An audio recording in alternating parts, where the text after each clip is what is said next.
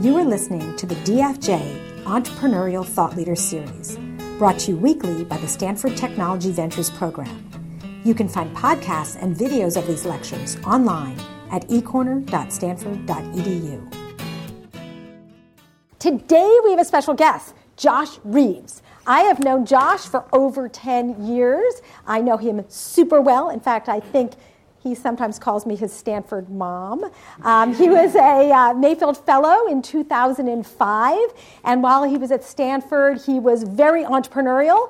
He majored and got both his undergrad and his master's in electrical engineering. While he was here, he started an organization called TECH, which is Technology in Education, which is still active today with chapters all over the world.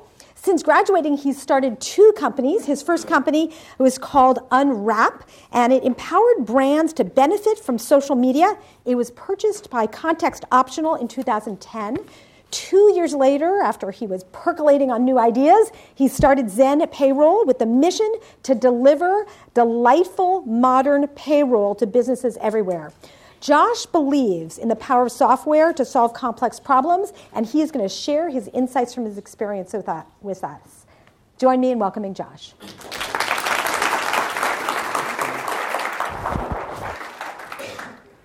Well, it's a pleasure to be with all of you today. Part of the reason why I call Tina my Stanford mom is her son is named Josh as well, so there's that commonality in place. But it was 10 years ago. I actually was running ETL, so this was seminar that I used to manage as a part of Basis. I think I still might hold a record. I took this class 14 quarters in a row. So if anyone's close to beating that, please let me know as well. But the main goal of this topic, of this chat, is going to be kind of walking through a couple of different chapters in my life, discussing some entrepreneurial stories, trying to share some lessons with all of you, and then hoping to have some good Q&A afterwards as well. So these are the 3 chapters we're going to be covering. We're going to be starting with kind of where it all begins, kind of upbringing and college days as well. We'll be talking about my prior to startup endeavors, and then kind of wrapping up with a deep dive into ZenPayroll, but with a really strong emphasis on the why, not just the how. Kind of the motivation to start a business, the values that drive it, and then the mission. What does a mission mean when you talk about startups? So in terms of growing up, kind of happy to share with you, I'm one of the few locals. I was actually born in San Francisco. I grew up in Marin County, which, if you haven't been there, is great for hiking. And my parents are actually both teachers. My mom's from Bolivia. She came to the U.S. when she was 18. My dad's from Pittsburgh, Pennsylvania. They're both the first in their families to go to college. And so they taught mostly humanities, English, history, social studies. So I didn't have too much personal exposure to technology growing up. But I was always curious about how things worked. And frankly, to me, the entrepreneurial journey that my parents were on to move to a whole new country or a city or a state is in and of itself its own story of wanting to make the most of an opportunity. So the common thread I do see, though, which I'll come back to, is that curiosity and then always being very bothered by inefficiency, which as we get to the ZenPayroll conversation, you'll get a tip of the hat on kind of why that's a relevant part of our mission for the business. But kind of bring it all back to Stanford. Again, when I was here, this building didn't even exist. We used to have these seminars in Terman Auditorium, which was a beautiful building just that way, which is now a lovely fountain without any building there anymore at all. But when I came to Stanford, it was 2001. The bubble had just burst. There was actually, from 2001 to 2003, 40% decline in enrollment in the CS major. Right? If you think about that, it's kind of inverse to what's happening these days. But I was really excited to study electrical engineering. For me, EE was about really understanding complex systems, and I love the mathematical aspect to it. And I get asked a lot these days, was EE helpful? Is EE relevant to what I'm doing today? And I think we're going to talk about that in a bit, kind of how academics tie to what you do in a work environment. But the answer is absolutely. Now, I'm not using Fourier transforms in my day-to-day job, obviously. But the ability to understand complex systems and take these really, really complex problems and simplify them to a couple key things that matter, whether it's in hiring or whether it's in making a business strategy decision, whether it's in selling a product, developing software, or even in other things like politics or economic development. I really think that, again, that mindset is what's most valuable versus the actual coursework that you're going through. So kind of to share a couple of thoughts on college, again, all of you are at Stanford or at least a part of the Stanford community. That's incredible. This is an amazing institution. I always tell folks if I could buy stock in a university, I would buy stock in Stanford because it's incredible to see what the university has done over the last 10, 20, 30 years in terms of really driving change in the world. But I think that question I was asked earlier, again, a lot of students ask me, what should I study to go do this? What should I study to go achieve this goal? And I think, to me, the real heart and soul of college is really about discovering who you are, discovering what you care about, understanding the things that interest you. And that requires experimentation. I mean, when I was at Stanford, I worked in 3 different labs during my time in undergrad. I worked at 4 different internships each summer, different experience, different industry, different area to go deep dive, learn. When I was at Intel my freshman summer, I emailed the entire executive team at Intel down in Santa Clara, and I said, hey, do you have 15, 20 minutes to grab coffee? We'd love to just talk. I'm a freshman intern at Intel. We'd love to get a sense of what you do and also why you do what you do. And I met with like half the executive team, and I remember at one point talking with one of my colleagues who was a PhD graduate, and he was wondering why I was meeting with his boss's boss's boss's boss. And I just said I emailed him. Right? It wasn't that hard. It was simply the act of putting out that risk of, hey, fear of rejection, but also nothing really bad happens if someone ignores your email. They don't put you on a blacklist. If you email them 100 times in a row, maybe. But again, one piece of advice there is send that email. As a student, you have this almost blank check to either email someone in industry, someone in the company you're working with, and just ask for some advice. And most folks that have come through your shoes will want to give back. It's kind of the key to this entire community is the idea of giving back because we've all benefited from it tremendously. But the key thing I also wanted to emphasize there around school is that there is no right or wrong answer. I think a lot of times, again, students are looking for the right path, the key path to go achieve a specific goal. Up until you go to Stanford, it's pretty clear. Get good grades, go to a good school. Afterwards, there is no clear path. It's really what you want to make of it. So make sure you explore. But to shift into chapter 2, this was right when I was graduating. I was a Mayfield Fellow, as Tina mentioned. My internship was at a company named Zazzle. I was either going to do a PhD in neural prosthetics, which is a really interesting topic if you guys have any questions about it, or I was going to go join a software startup. And what I concluded was what I really wanted to do was be involved in solving a problem end to end, where I could be understanding the customer need, developing the solution, iterating, developing, improving it, and then obviously bringing it to that customer and continuing that cycle. And so that's why I joined Zazzle full-time. I was a product manager, which is an amazing job for someone right out of school. Gives you a chance to really understand prioritization, but also, again, you're kind of responsible for a roadmap, responsible for something being done, but you're not actually a manager of anyone. So the ability to influence and inspire without being able to say, do this because I told you so, is actually a really, really useful skill to have. But what I loved about the mission at Zazzle, if you're not familiar, is it was a way for people all over the world to go build products, digital products, and then whenever someone else bought it, those products would be manufactured and shipped out. So for me as a PM, it was a chance to go enable people all over the world to make a living doing things they loved, right? Designing awesome products, expressing their creativity. And this is actually a photo of Alejandro. He's an artist in Uruguay who literally makes tens of thousands of dollars a year by just uploading his paintings through the website at an internet cafe near his house. So I guess the main advice I have there on kind of choosing where to go when you graduate is really think about who you want to become like. I think, again, Stanford students, it's easy to kind of want to build frameworks and spreadsheets and come up with the 20 different optimizations on growth rate and funding amounts and all these different ways to determine which company you should join. One way to simplify it is just to think about who would you like to become like, because you become like the people you spend time with, whether you want to or not. And so choose wisely would be the main piece of advice there. Another topic related to school that I really am passionate about, this is just one framework. There's many frameworks, but in my opinion, there really is 2 main types of learning. There's academic learning, and then there's kind of tactical learning. And academic learning is a chance to learn purely for the sake of curiosity, right? It's why many of you are here in school today. It's a chance to go discover, try different things. You're interested in a subject, figure it out. And it's amazing. It's a huge part of my foundation.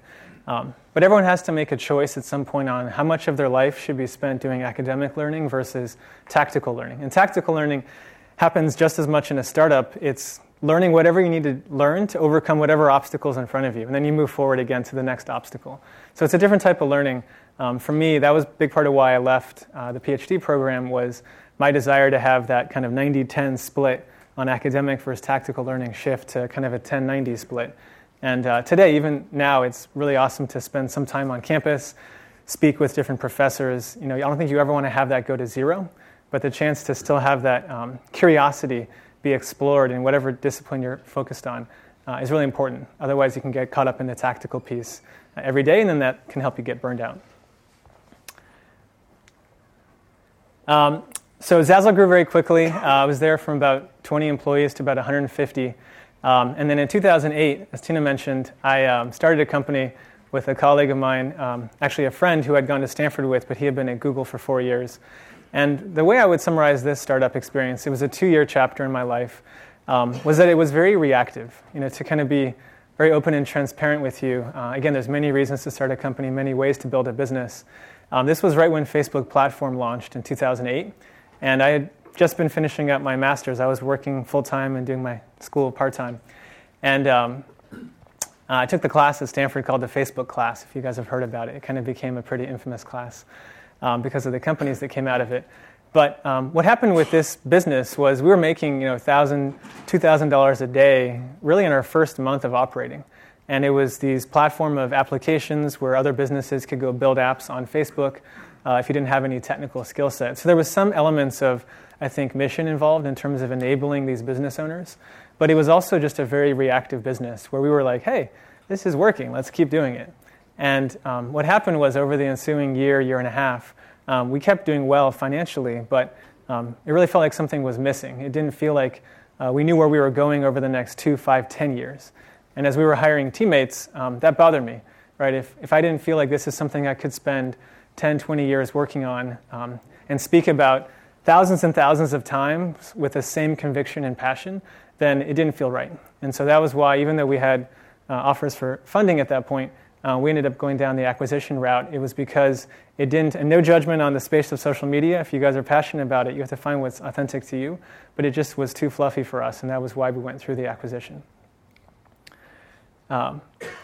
So that kind of leads to a really important, I think, message, which is the power of introspection. I went through a period afterwards for a few months of really trying to understand what I enjoyed doing in the previous several years, what I wanted to do different, what had worked, what hadn't worked.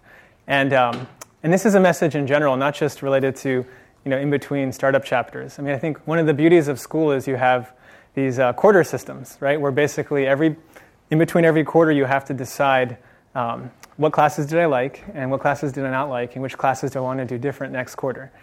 And if you can imagine, when you start working, those quarters go away. You can have 10 years of work pass by without ever taking a step back to determine, do I like what I'm doing? And a lot of folks that don't take that time end up being unhappy, even though they're quote-unquote successful professionally, because they haven't taken the time to really think about, is this what they want to spend their time doing? So my biggest advice here is, even when you graduate, set up your own quarter semester system. It could be weekly, monthly, quarterly, or yearly, whatever cycle you're on. This is a photo of Palo Alto Foothills Park. I used to, when I lived down here, go down there every Sunday. It's just over Page Mill. And it's a gorgeous park, but for me, nature is a place to find solace. Whatever it is that gives you that place to think more deeply about what's working, what's not working, make sure you set aside that time. Otherwise, life will just pass you by. So for me, that introspection led to a pretty extensive kind of thought process around what had been missing in my prior startup, right? Why had I, even though it was succeeding, quote unquote, financially, why was I still kind of feeling like there was something missing? And the answer for me was it didn't feel like a mission. When I had started the nonprofit in college and we were building this movement around helping students in the US and China go do social projects together, get to know each other better, try to help other people. I would be working till 4 or 5 in the morning. I'd be recruiting students. We built up all these different chapters, and it didn't feel like work. It just felt like something that I really believed in and I really cared about, and I was happy to talk to pretty much to anyone I met. And so I kind of went through this introspective process to figure out what are the types of problems I really cared about. And this was the outcome of that. It was really understanding that these are the types of missions that I could get behind, and were going to influence how I wanted to spend the rest of my life. And so to go through the three, and again, these are just personal to me, they can be very different for you. It was number one, businesses that help someone make a living doing something they love. That was kind of why I had joined Zazzle in the first place. It was incredible to empower someone to follow their passions and be able to then live in a capitalistic world with the capital they need to survive. Two is businesses that help someone do something they've always wanted to do, more from an empowerment standpoint. It's one of the most amazing aspects of technology is the ability to kind of take things that previously used to require tons of equipment or tons of money or tons of people, and now literally one person can do it. I mean, what's happening with drones right now for photography and videography is incredible. I have a lot of friends that are really enjoying some of those technologies. And then the third was kind of back to my earlier point on being bothered by inefficiency. Any kind of product solution that just brings massive time savings, massive cost savings to the world was something that I could really get behind. So that kind of leads to the third chapter, which is the creation of ZenPayroll. So ZenPayroll, we started the company about 3 years ago, and I have two co-founders. We're actually all electrical engineering from Stanford, so I kind of joke that Double E has a lot to do with payroll software. Actually, our head of design is also Double E. Our first engineer was Double E. My wife is Double E, actually. But nothing against people that are not Double E. What really brought us together, before we kind of dive into how we built the business, what brought us together, again, is not some mapping of strategic skill sets or some spreadsheet optimized on complementary value add. It was values, right? To me, all of us had prior startups. We were all at a very similar stage in life of wanting to go solve a problem that we could imagine spending the rest of our life working on. And that was what glued us together. It wasn't, again, some logical mapping of skill. It was, frankly, the three of us connecting around kind of what we cared about in life and what we believed in. And so that's one advice I have for folks that are interested in starting companies. When you're starting, especially with who you choose to partner with and found a company with, what matters way, way more than skill or expertise is understanding that person's motivations, understanding what they stand for, and making sure that's aligned with your motivations. Otherwise, it's going to be hard to go build that business together for the long term. And I think the way I would summarize that is, again, there's many ways to build a company. We were solving a problem by creating a business. We were not interested in creating a business to go solve a problem. And it's, again, a very different mindset to kind of be focused on the problem as your starting point versus all the logistics of building a company. So in terms of how did we choose this idea, we really had two catalysts. One was we had all run prior startups, so we'd all kind of been through that journey. We had sold prior companies too, but we had all run payroll. So that was one personal frustration. If any of you have run payroll using historical legacy systems, it's a pretty time-consuming process. And then two, almost a coincidence until you realize how many people have small businesses in their family. Each of us had family that had run payroll too. So Tomer, who runs our product team, his father owns a small clothing store in Haifa, Israel, and he had been helping his dad in the back office since he was a kid. Edward, who runs our engineering team, his mother runs payroll for a doctor's office in LA. And then my mother-in-law actually runs payroll for companies down in Silicon Valley. So those are kind of the two catalysts. And again, in terms of the business types that we were attracted to, I kind of bucket those into two worlds. There's businesses that are out there to go invent whole new use cases for the future, things that have never existed before. And Facebook is a great example. And the biggest puzzle there is, will 1 billion people want this? Will 2 billion people want to use this? But there's also a whole other category of businesses that are about really just fixing existing problems, improving existing industries, using changes in technology, shifts in society to go kind of redo what has been done in the past. And these are companies like Nest, right, redoing how thermostats function, companies like Square, redoing how point-of-sale systems function. The three of us all gravitated towards this category, kind of the ability to, from day one with one customer, know that we were actually solving a real problem, really resonated with us. And again, there's many entrepreneurs that have been successful in both buckets, but try to figure out, as you think about your journey, which one you gravitate towards, because it's hard to move to the other unless it's what you really believe in. So the way we got started, as any startup should, is talking to customers. This is Christina Stambel. She actually started a company called Farm Girl Flowers in San Francisco. It's actually a really cool story, which you guys should all use her product. It's a great flower service. But we talked to a lot of these customers, and we were pretty shocked to learn, again, it wasn't just our pain point. If you're building a business just for yourself, you have to figure out how big is the market, how many people actually share this pain. We were shocked by two statistics. Number one, we were shocked by the fact that of the 6 million businesses in the U.S. today, about a third of them every year get fined for incorrectly doing their payroll taxes. And that's every year. About a third of companies make mistakes and get penalized.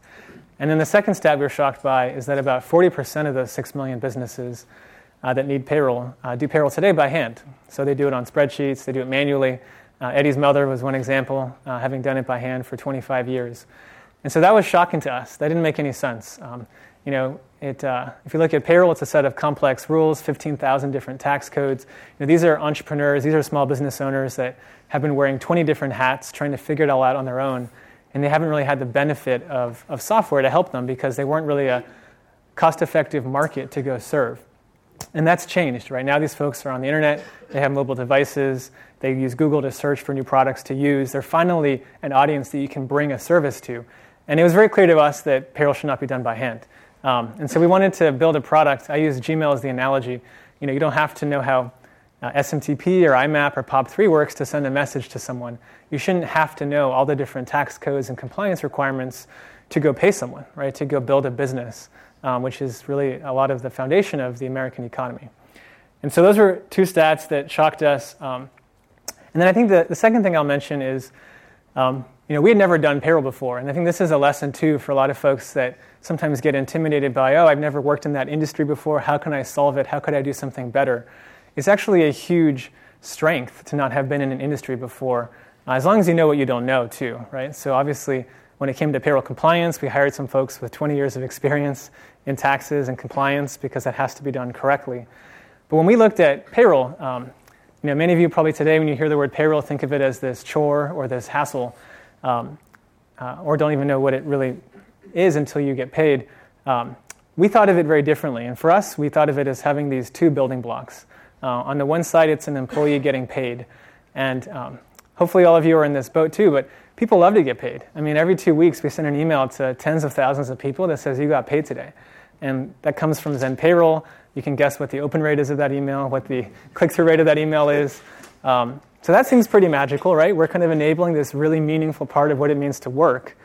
And on the other side, it's employers, rewarding their employees for their hard work. It's helping them feel appreciated for what they've done. And that was a shocking realization. Again, for us, that seemed like common sense, but that's not how this industry has worked in the past. In the past, payroll has been an ID number where you get, set a specific employee number ID, and then you kind of have a transaction. You don't even know when you get paid. It's in your bank account. And for us, this seemed very clear that payroll is actually, in reality, more about people than payments, right? It's about this relationship between these two stakeholders. So that was something that really influenced how we think about the business.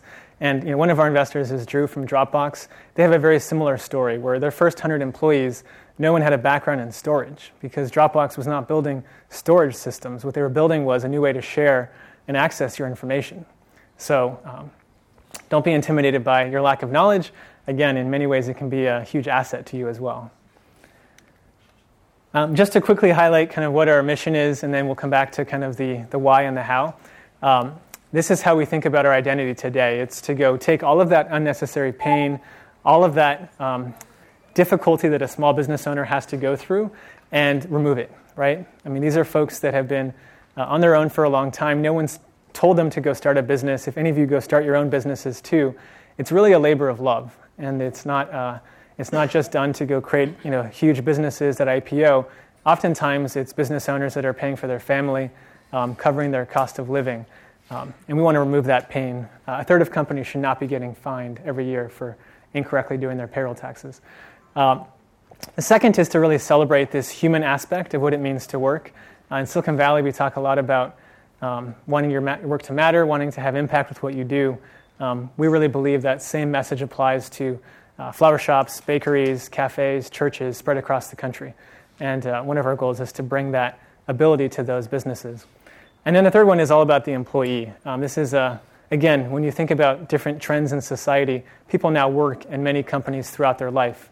And so the ability to help people save better, plan for retirement better is a key part of our mission as well.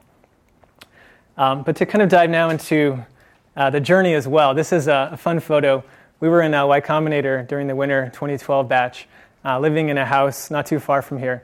And whenever you start a company, it's a pretty intense time. You're spending a lot of hours together. My commute was walking upstairs, which was pretty phenomenal. Today, it's about a half-block walk, which isn't too bad either. But one funny anecdote to share, during that time, Eddie actually was living in the city. 2 hours of commuting every day doesn't make too much sense, so we rented him our closet for $350 a month. And to be clear, too, it had a queen-size bed in it. It had a skylight. Probably would rent for like $3,000 a month in San Francisco these days, given rent prices. But again, it kind of reinforces that message that it's about shared values and really being excited to spend that amount of time together, because it is a very intense experience to build a company. In the same vein, one thing I also love to talk about is kind of the approach to fundraising. For us, fundraising has never been about capital. It's about people. And if you think about it from that perspective, you can almost apply the same lens you do to fundraising as you do to hiring, right? So for us, when we hire someone, it's about their values, their motivation, and their skill set. When we fundraise, it's the same idea. This person is now going to become a part of your community. They're going to be an ambassador for your business. They're going to represent you in an external context. And so for us, we think about it as very analogous. And these are, again, some amazing folks that we're proud to have involved. These folks didn't invest because of the desire to simply, make a 10x, 50x, 100x return on their investment. They invested because they really cared about the mission. And this is one thing that makes Silicon Valley really special. All of you are a part of this community. It's not a zero-sum game. That's what makes, in my opinion, Silicon Valley really tick. This idea that there is a camaraderie amongst entrepreneurs where you want to help each other out. And if you care about the mission, you share values with the founder, then by all means you want to support that individual. So, business is doing well. We can gloss over this. We're proud to be serving many, many companies. We have a lot more work to do. Any success that we've had thus far is due to the team we've built, and ultimately, we're never done. That's, I think, one of the key lessons in startups. Something I tell my team pretty often is that we can always get better, right? I think if you're part of a growing company, we're about 75 employees today. We'll be a couple hundred by the end of the year. There's an easy pattern to kind of get into where you want to solve a problem, fix it, be done with it, and then never come back to it. And the magic of a startup, and also sometimes the frustration, is that you can solve a problem, have a great conversation, fix that issue, and then 3 days later, 5 people join the company. They weren't there for that. So now they have to go figure out what's going on again from day one. And so that ability to repeat and actually look forward to repeating these discussions and know that every time you can get better has been a key part of our growth thus far. So I kind of mentioned values a few times. This is a topic I really love talking about. And I was at a panel recently where someone said you talk more about values than any founder they've met, and I'm proud to be called a values founder if that's what I'm known as. You're never going to see our values on our wall. These are just a couple of them. You're never going to see them printed out on placards. Values are who you are, right? You don't have personal values, professional values. It's really what you stand for. And again, there's no black and white answer here. There's no right or wrong value. But if you're building a team or building an organization, you want to understand your identity. And then it mostly impacts hiring. It impacts the way that you decide to add people to your team. Otherwise, you can become very, very split in terms of what your mission is. So just to walk through these three, and by all means, if these resonate with you, feel free to use them, make them a part of whatever mission you're on. But one of our core values is ownership mentality. And for us, this really means two things. Again, in Silicon Valley, every startup gives equity to their employees. But I think a lot of folks overlook the second impact of giving equity, because it definitely aligns for economic outcomes, that's fair. But the other impact is that everyone in a startup is an owner of the business, literally, right? And no one should be treated like an employee. So as a management team, you have to think about how to go empower folks as owners, where no one's there just to accomplish a single task. And this one really mattered a lot to me when I was at Intel, and I had a great time at Intel, but I remember one anecdote where during that summer, I wanted to work on a project. No one was working on it. It needed to get done. and I volunteered to do it, and someone told me, don't do it, it's not your job to do it. And that thought really stuck with me, right? How does that make sense? How does that work? How does a company develop that mindset? And this, to us, is basically the antithesis of that, right? It's how do you empower people to not just come in and do one job or do one specific task, but to be there to go accomplish this common mission and then do whatever they can to make that a reality. The second one is how I started. Again, I think one opinion I have on society is I think we're all moving towards a much, much faster cadence in terms of instant gratification from whatever we do, whether it's in media or politics or stocks. But building things that are really great, that have a big impact on the world, take time. And if you do have that choice or that goal to go build something for the long term, then it's really important to know what that means day to day. In our case, it means how we hire, it means how we fundraise, a bunch of different lessons. So again, there's nothing wrong with wanting to build a company for 2 years and then planning to sell it. But if your goal is to go build it for the long term, then make that a core part of your DNA. Otherwise, you can have a misalignment within your team. And then the last one is really connected to the first, transparency. Again, there's many different ways to run meetings in a business. In our case, every 2 weeks we have all hands where literally we walk through financials, performance metrics, lessons learned. I share things that I've done wrong if I've made a mistake, and I own that in terms of ways that we can improve as an organization. And it sets a great example to others in terms of trusting your team, right? If you're going to be an owner in a business, you should be given the information to think like an owner. Otherwise, a lot of companies get caught up in this privacy, secrecy type thing where it almost turns into a distrust thing where you don't trust someone with the information that they want because you're afraid what they might do with it. I'd rather just hire people that we trust from day one and then empower them to be owners in the business. Another topic I get asked a lot about is how does the role of CEO evolve or change? What does it mean to be a CEO? And this was a question I asked myself a lot when I was at Intel as well, where the CEO of Intel literally had, I think at that point they were 70,000 employees. And I wondered, how does a person leading a 70,000 person company know how to spend his or her time? Right? You could literally have like an hour free and call a head of state or call a journalist or hire someone or do all these different tasks. How does that not just overload your synapses? And the answer is, in some ways it's all about delegation, right? It's about firing yourself from as many jobs as you can. That's a path I've been on since early days of the company. But what that leaves is kind of where I am focused. So these are the 3 things that I've concluded are really my long-term responsibilities as a leader in a growing company. The first is really making sure we've set good direction and strategy for the business, right? Everyone's looking to me to help facilitate, but then ultimately drive what matters, right? Where are we focused? Why are we making this bet? Why is this the direction that's best for the company? And that's something that ultimately I have to be responsible for. The second is, how do we organize? How do we communicate? How many meetings do we have? When do we have meetings? Why should we have meetings? And then also, how do we hire, right? Which roles should we create? Which teams should we create? And what responsibilities do we give to those individuals? And then the third one is, again, really personal. It's the chance to lead by example. It's basically my actions being what everyone reads into. And most of that manifests in the context of hiring, where I spend 50% of my time interviewing people. Right? That kind of might seem crazy to hear that, but that's the way it's been for 2 years now. And that's probably the way it'll be for the next 5 or 10 years. And so interviewing is a really important skill. If you guys have any questions, you can come talk to me after. But the ability to interview, I think, is something that everyone should build as a skill set. When I was at Zazzle as a first job out of school, I was a PM, but I also volunteered to run all of our Stanford college recruiting. It's just like a muscle. You have to iterate and get better at it through practice. And interviewing, again, you can always get better.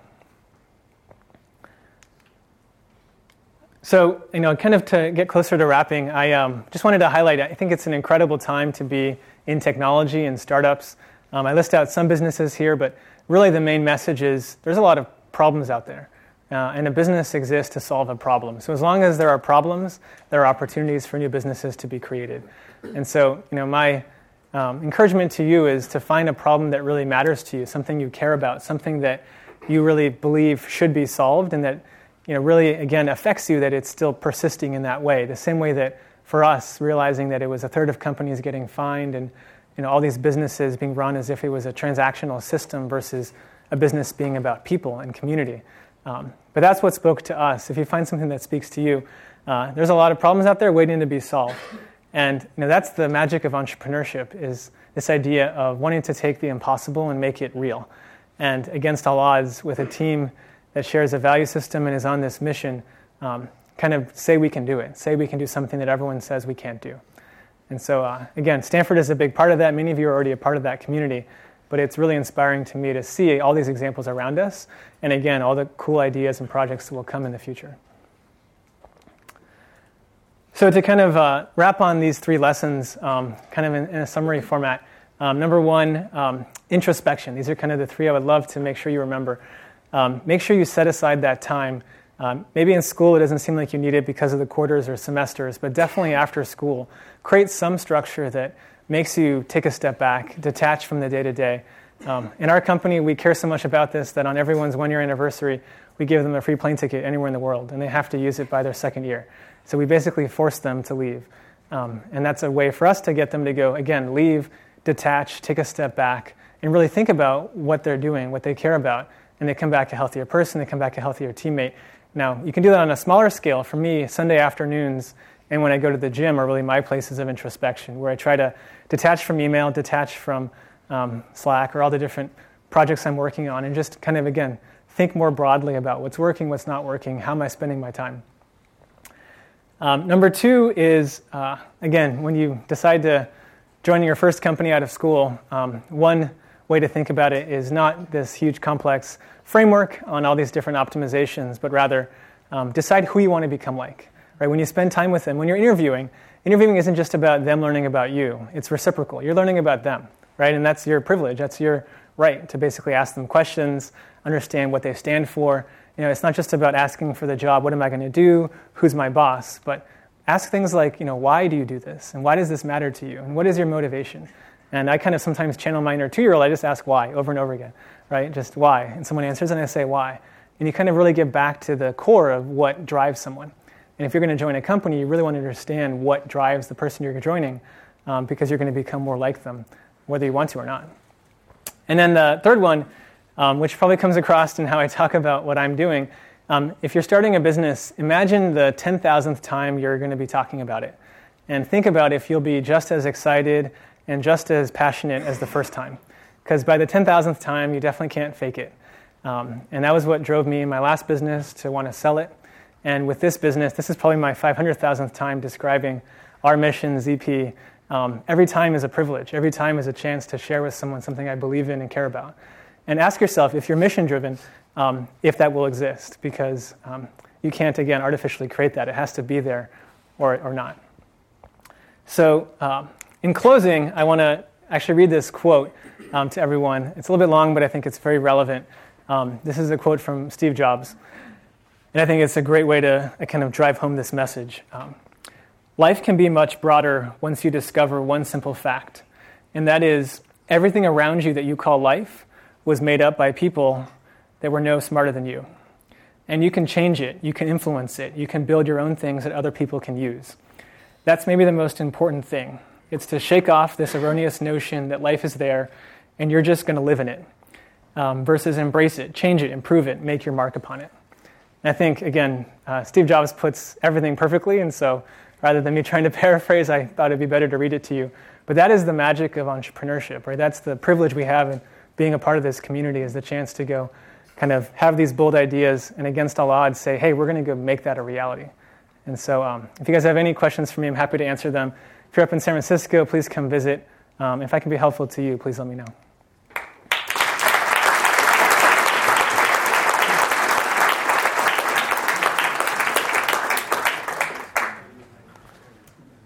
So, Q&A. I'll throw the first question out. Yeah. So you talked about your tricks of interviewing. For those of us who do it a lot, it would be super great to get some of your secret insights. Secret insights. So the question is about interviewing. So most of my interviews, I'm now usually the last person in the interview process because there's a lot of other folks involved before that. So my interviews are primarily focused not on skill set, but on values and motivation. So the way I usually love to have that discussion, the main tip is that why, which is whenever someone answers, it's easy to see them get into a pattern of listing out accomplishments or skill sets. Ask why. Ask if they made a life change, why they made that change. And so I always usually phrase the question, To me, life is about chapters. I love reading, so I call them chapters. My colleague loves baseball. He calls them innings. But I ask, for these different chapters you've been through, why did you make that transition? What were you looking for? What was different? What was working? What wasn't working? And then for this next chapter you're envisioning, what do you want? What are you looking for? Because the whole goal of the interview is not to have me grill them or them to grill me. It's to understand if there's an alignment, right? The whole point is just to get to know each other better, understand your values, motivation, and skill set, and then figure out, hey, there is a match here in terms of what we need and what we want and what you are interested in doing and providing. And so that's one of the ways that I get to that answer. Any more questions? Right here. Obviously, the payroll is different in each state. How do you approach a new state with a new set of regulations where maybe it just doesn't work in one state?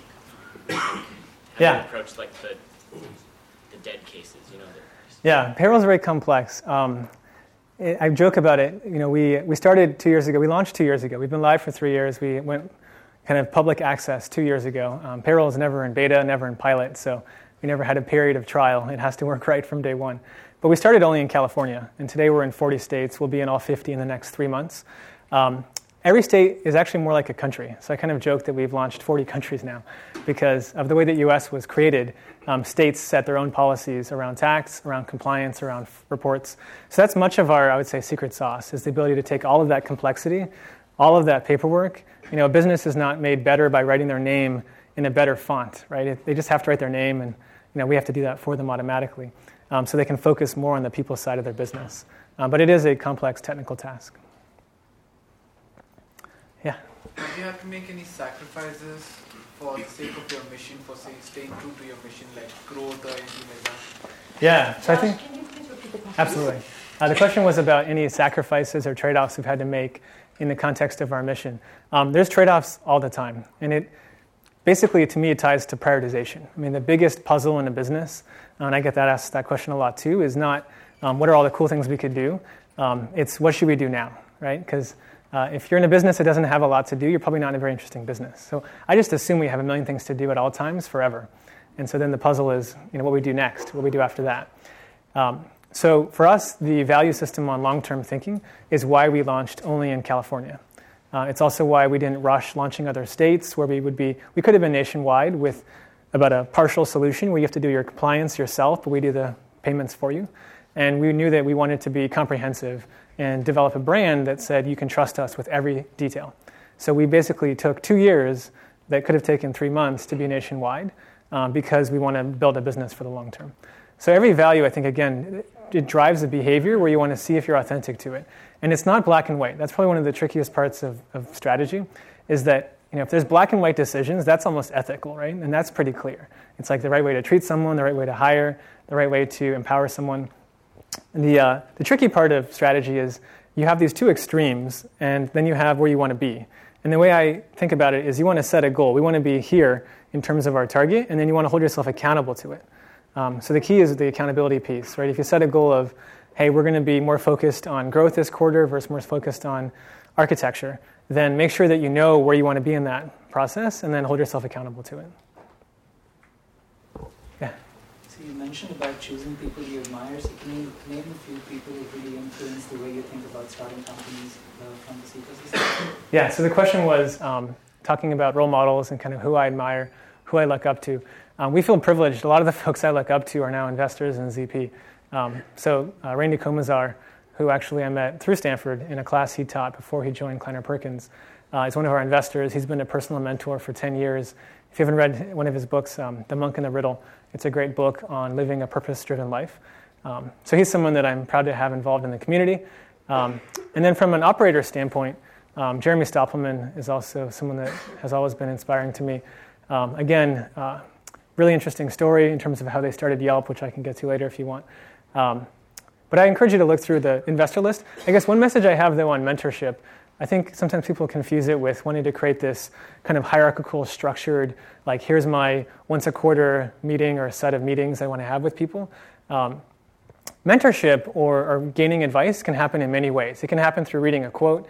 It can happen through watching a video. It can happen through absolutely face-to-face interactions.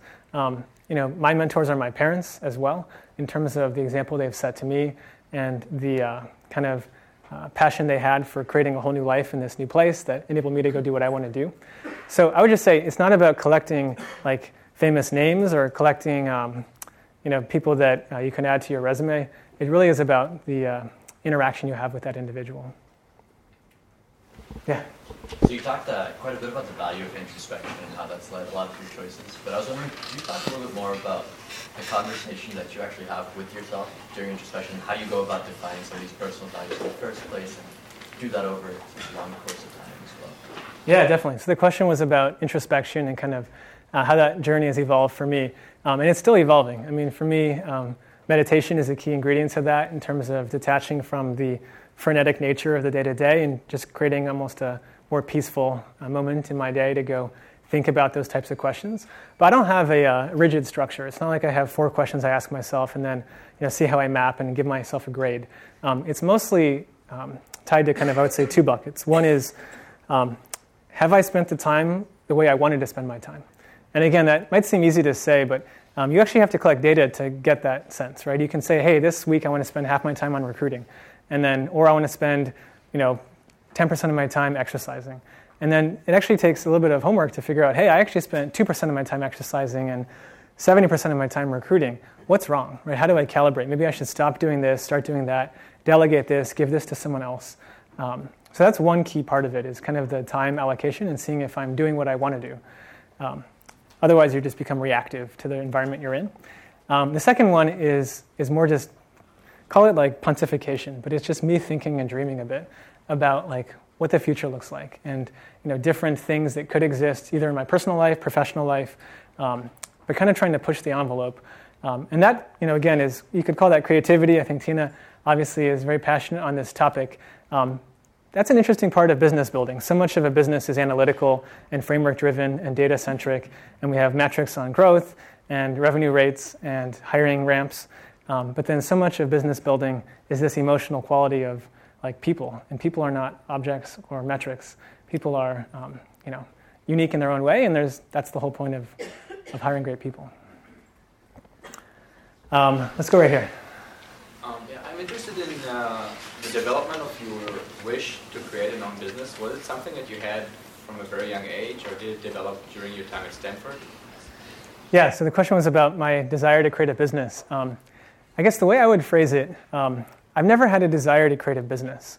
What I realized, and definitely it was at Stanford, because before that I was just more curious, right? I was bothered by inefficiency. I was curious to learn new things. I felt really good to help other people.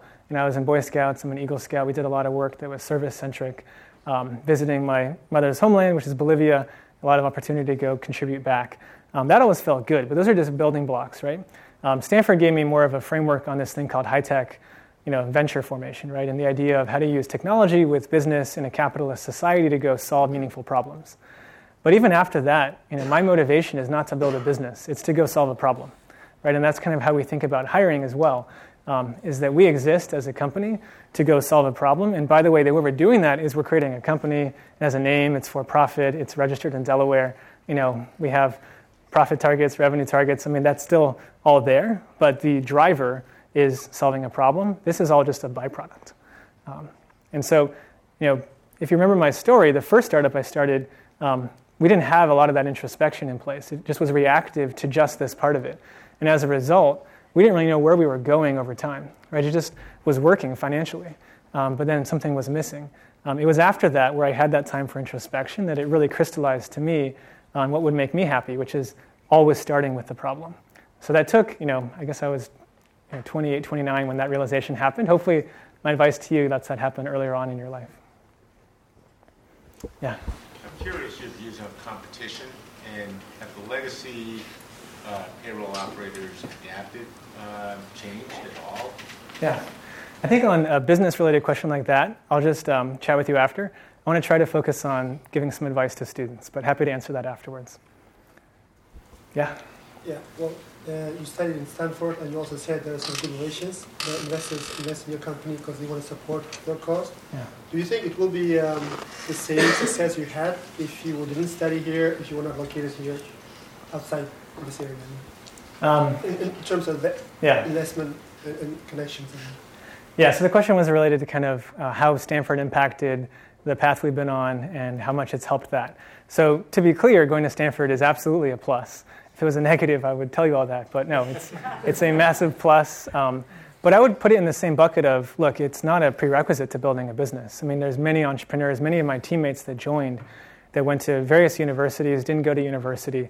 So I would put it into the bucket of, look, there's a lot of ways that people or programs or skill set can help.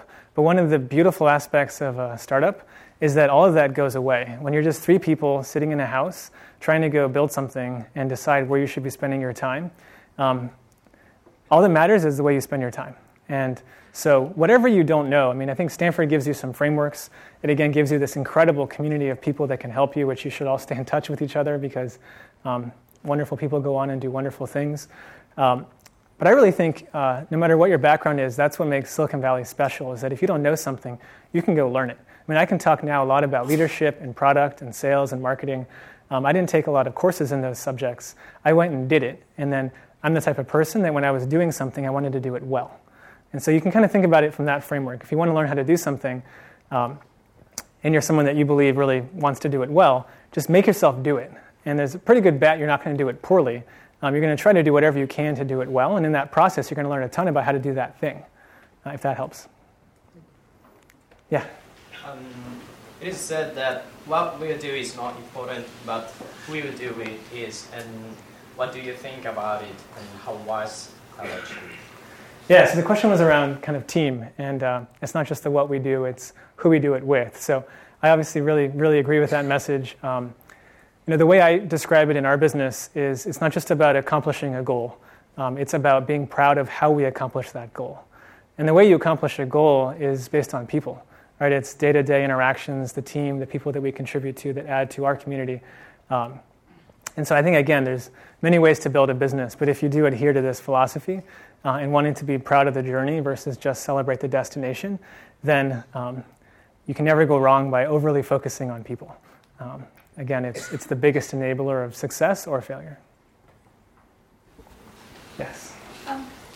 Sorry, part of that team was so many people coming from EE. Did you ever have some issues with too similar skill sets when you're starting?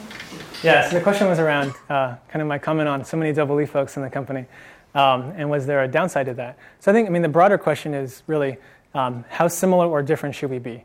And I think it's really important to clarify value system is a philosophy, right? And again, we don't have the perfect value system. We just have one that we believe is right for us.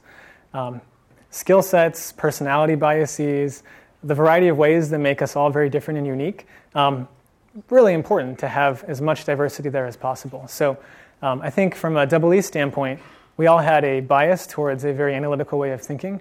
Now, in the context of our product and our business, that actually is a prerequisite because our big insight early on was the ability to go automate this and then make it totally more humane, I guess is the way to put it.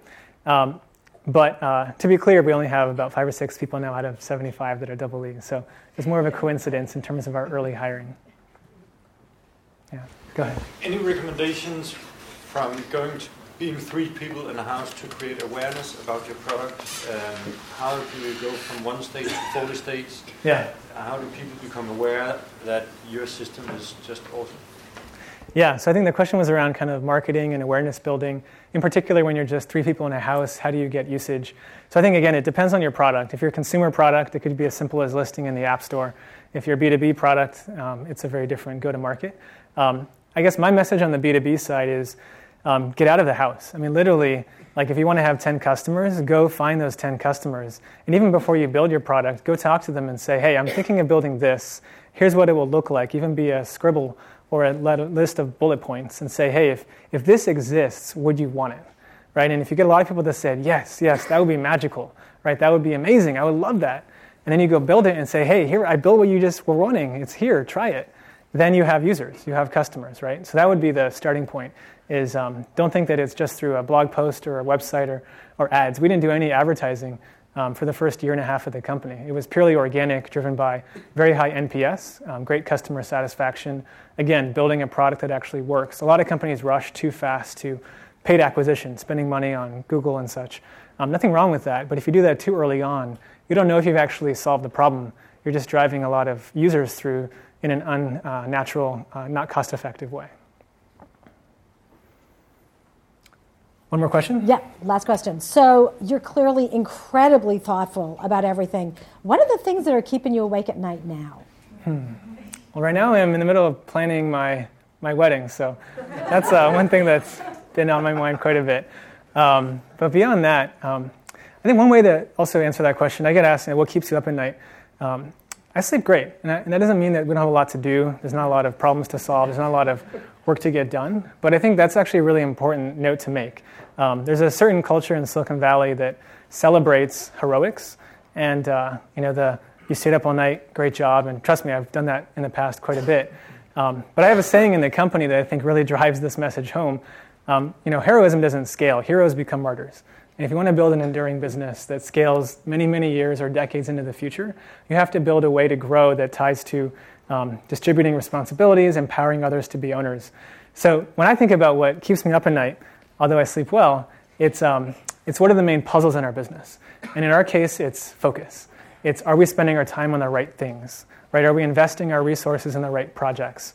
And then kind of compared to that as well, it's even though we're growing very quickly, we're going to be adding 150 people to the company this year, going from 75 to over 200 people. Are we maintaining the culture that makes us special? Are we maintaining the quality of service that has built our success thus far? And that ties to a lot of internal things. Most of my time right now when I talk to investors or talk to the team is spent thinking about organization, thinking about the way we communicate, the way we hire, the way we celebrate people's first days in the company, and all the traditions associated with that. Great. Join me in thanking Josh for this amazing talk.